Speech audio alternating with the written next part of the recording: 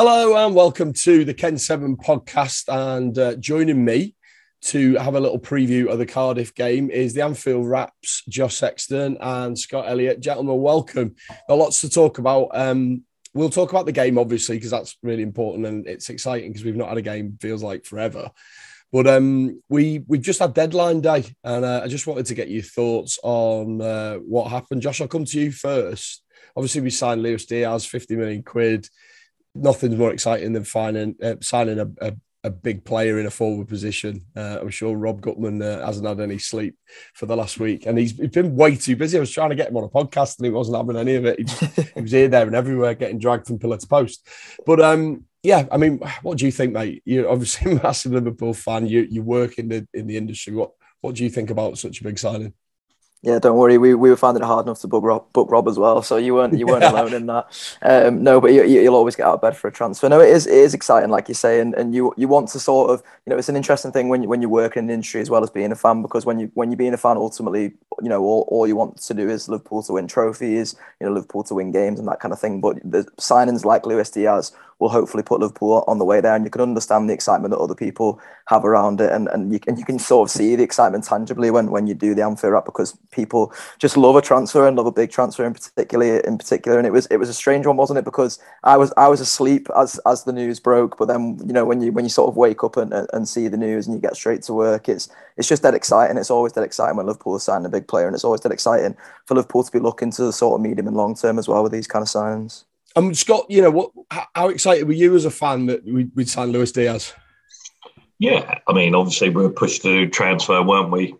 It seems like that from the Spurs business. It's an exciting transfer. You know what? I was looking back at the Liverpool game and I was thinking, can't remember him actually doing that well. And then when you look back after we've signed him, he actually probably done better than I thought from my first memory. It looks like he can beat a player one-on-one. And you've also got a you look back at Jota at Wolves and you'd probably have the same reaction. But coming to Liverpool, obviously he's going to be with better players. We're going to have more of the ball. He's going to get more chance to attack and do his thing. And the bits that I've looked at him since we signed look quite impressive. He can beat a player one-on-one, which is crucial. I think one of the things that I love about it is it gives us loads of options, doesn't it?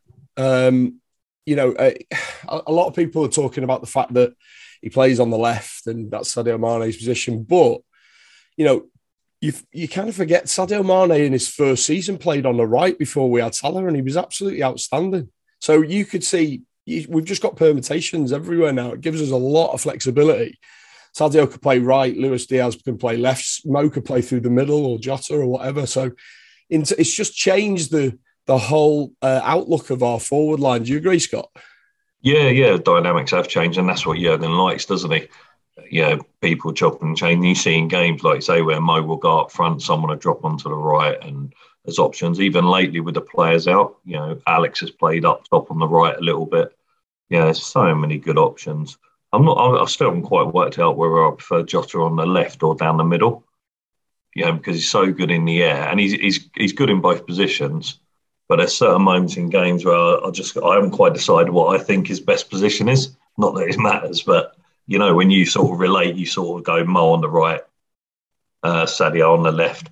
But Jota, I can't quite decide, and that's a good thing because other teams won't know where he's going to play. Because I also think when Sadio's played down the middle, he's done really well as well. He's got a good eye for goal. I think he's a big threat as a striker, Sadio. Completely. Josh, how devastated were you when we never got the Carvalho signing over the line? I mean, it was frenetic that last hour, wasn't it? It was unbelievable.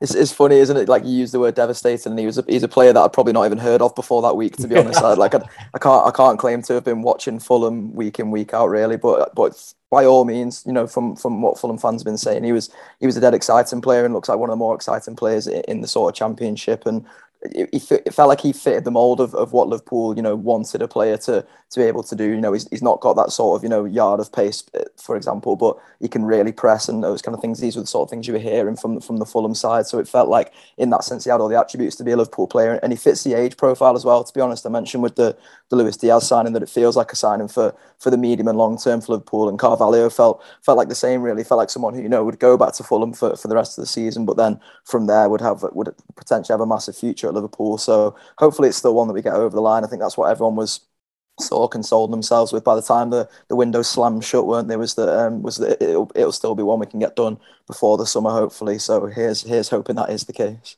Yeah, I mean, I've just watched the press conference and they asked Jurgen about it, and it seemed Jurgen doesn't. Normally he's quite guarded, but he basically just said, we'll see. Obviously, we're interested in him and we'll see how it goes. It didn't sound like it was dead in the water. It certainly sounded like something was going on. Josh, Scott, you obviously had some, Harvey was at Fulham for a good few years. I'm guessing Fabio Carvalho was there when Harvey was there and perhaps they played together. What did you think about the fact that we looked like we were going to sign him? And do you think it's definitely one we should pursue?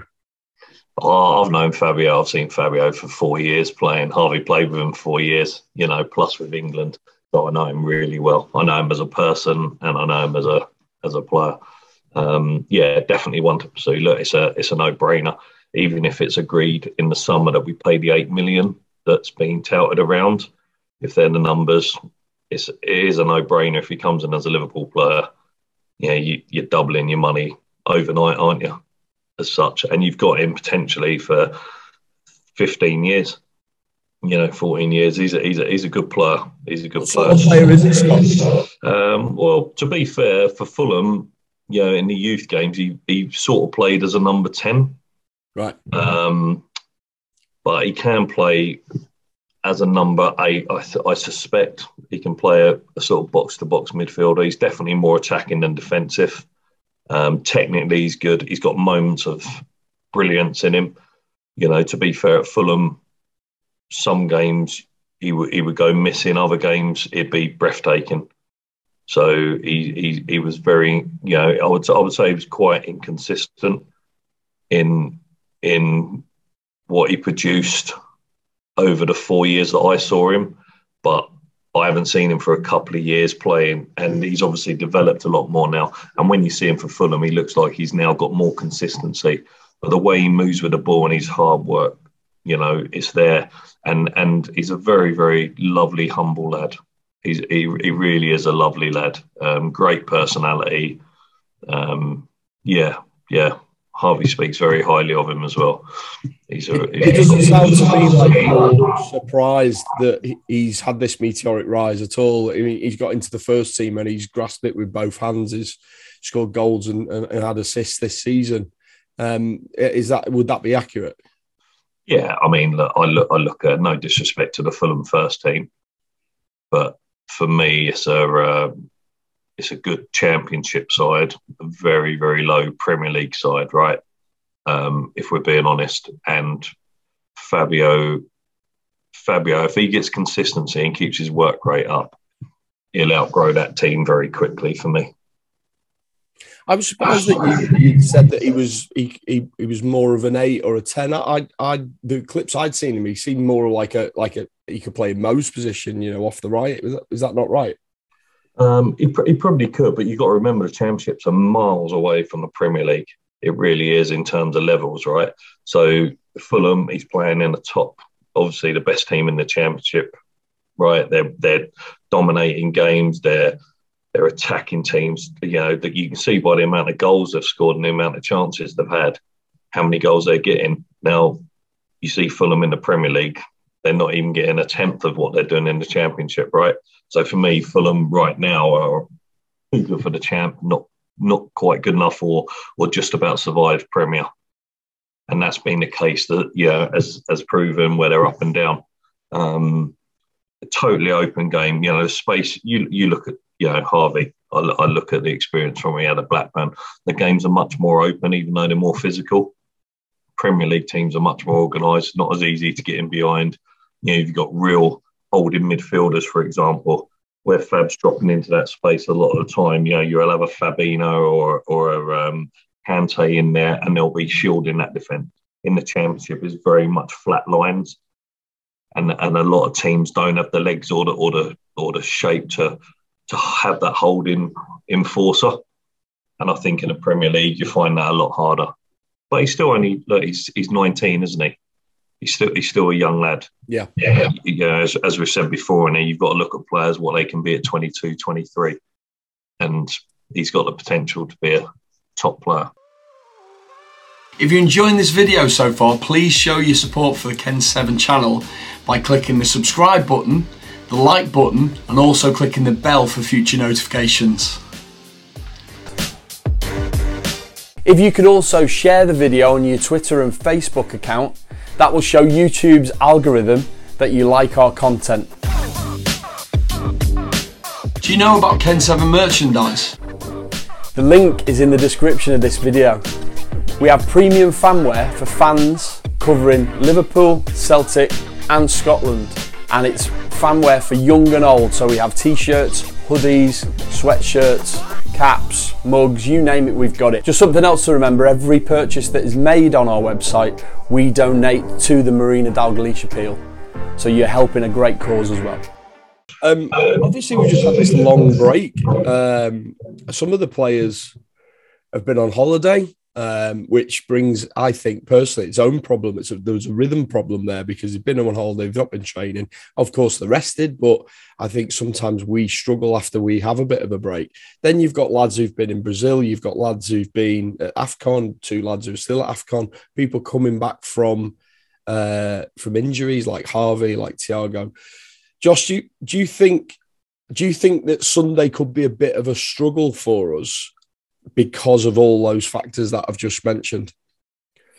I don't think so necessarily. I think what you tend to see, particularly with the Liverpool players who are going on holiday these days, is that they tend to sort of group up, and I don't think that's sort of like an undeliberate thing. I think generally they tend to group up more on holidays, like you've seen. I think Henderson and Virgil were in Dubai together, weren't they? I know a few of the other lads have been in Dubai as well. Ox, Milner and Robertson were all sort of spotted playing golf together there, weren't they? And I think sometimes the club, if they've got the staff, will send out like a trainer or send like someone who can work on a training plan with those guys over out there. So I think that's the sort of thing that you'd imagine was going on to some degree, even during this break, although I imagine the priority would have been on rest. But also, to be honest, I could see a situation in which the team that starts on Sunday is just a team more of lads who have been in and around Kirby for the past few weeks and have been training and that kind of thing and haven't been away on holiday. I know there was a behind closed doors game. There was the Wrexham game, obviously, which Harvey scored and got an assist, and there's been sort of a behind closed doors game going on there, and there'll be a few of those lads, I imagine, who would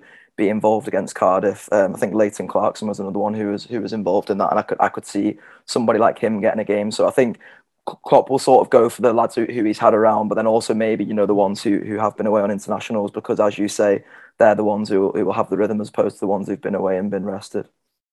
Yeah, I mean, we'll do a team lineup prediction in a little while. Just looking forward to Cardiff. They're currently 20th in the Championship, if you didn't know. They've scored 31 goals and they've had 48 against, which is a difference of -7. They've won the last 2 games and then they lost the 2 games before that. And in the last round, they beat Preston. So the form isn't great. The form's a bit patchy. Their top goal scorer is a guy called Kiefer Moore, who's got 5 goals. So they don't seem to have any real attacking outlet, which could threaten us. Scott, do you think this is a banana skin or potentially just a good run out for the lads? You got to sort of give Cardiff a bit of credit, but I think it's going to be a good run out for the lads. It's blowing away the cobwebs. It's like you touched on, and then we had this discussion this week because the Leeds game has just been rearranged for 4 days before the cup final, and when that came up, I was a bit like, on our group, I was like, all bloody 4 days before. But as the boys said, look, we sort of got rhythm and we play better with a bit of rhythm. When you have the big break, like you see people like Fab, and he sort of needs 1 or 2 games to get back up to that level. So I think it'll be all right. I think it'll be a straightforward, win. Okay, Josh. Let's have a little chat through the team lineup. What do you think? Do you think we're going to be starting from the back? Do you think it'll be Keller in goal, or do you think Ali will play? I think he'll go with Kelleher. Yeah, I imagine he will sort of look to do a similar thing to what he did with Shrewsbury, because I think that was almost like an informed behaviour from Klopp. And when I was watching that game, I thought back to the Shrewsbury away game last time when they managed to get a replay out of us, and how that team was probably just a little bit too rotated, to be honest, and there weren't enough of the sort of main, senior lads in there making sure that you sort of had that spine throughout it. So I think you could do something similar where he mix and match it with some of the the stronger lads in the side, and then a couple of the younger lads as well, but maybe not quite as many young lads as he had in the first leg. Okay. Do you think it'll be normal back four? I could see a situation in which Conor Bradley starts, to be honest, just because I think Trent's going to have so much football after this. So I could see Conor Bradley starting, particularly with Nico going out on loan. Otherwise, I'd have had Nico as a shoe in there. I can see Virgil van Dijk and probably Joe Gomez getting a start. I think it's time for us to start now, ramping up Joe Gomez's minutes. Otherwise, I think you're going to quite quickly get into a situation where, we keep speaking about rhythm, but Joe's just going to be completely out of rhythm. And I know, there's a certain degree to which he's just behind Matip and Konate in the pecking order at the moment. But I think you need to keep him having that incentive to want to stay fit and want to stay in rhythm and that kind of thing, and keep him hungry and training. And I think it's about time he was sort of getting some minutes. So I'd quite like to see him start. And then I think probably Tsimikas I'd go with at left back. Moving forward, what do you think the shape of the midfield will look like, Scott? That's a tough one. I mean, if it was me, did say Thiago's definitely not ready? I haven't seen a press conference. Thiago's not ready. I thought he might, or hoping he might be ready Basically, to get a few minutes. To give you an update, Thiago's not ready. Harvey looks ready, which you'll know. And Divock has trained today, I think, for the first time, so he won't be ready. And Naby's fine. And Naby's fine. Yeah. Right. Okay. So I would expect, I would think Naby might start maybe.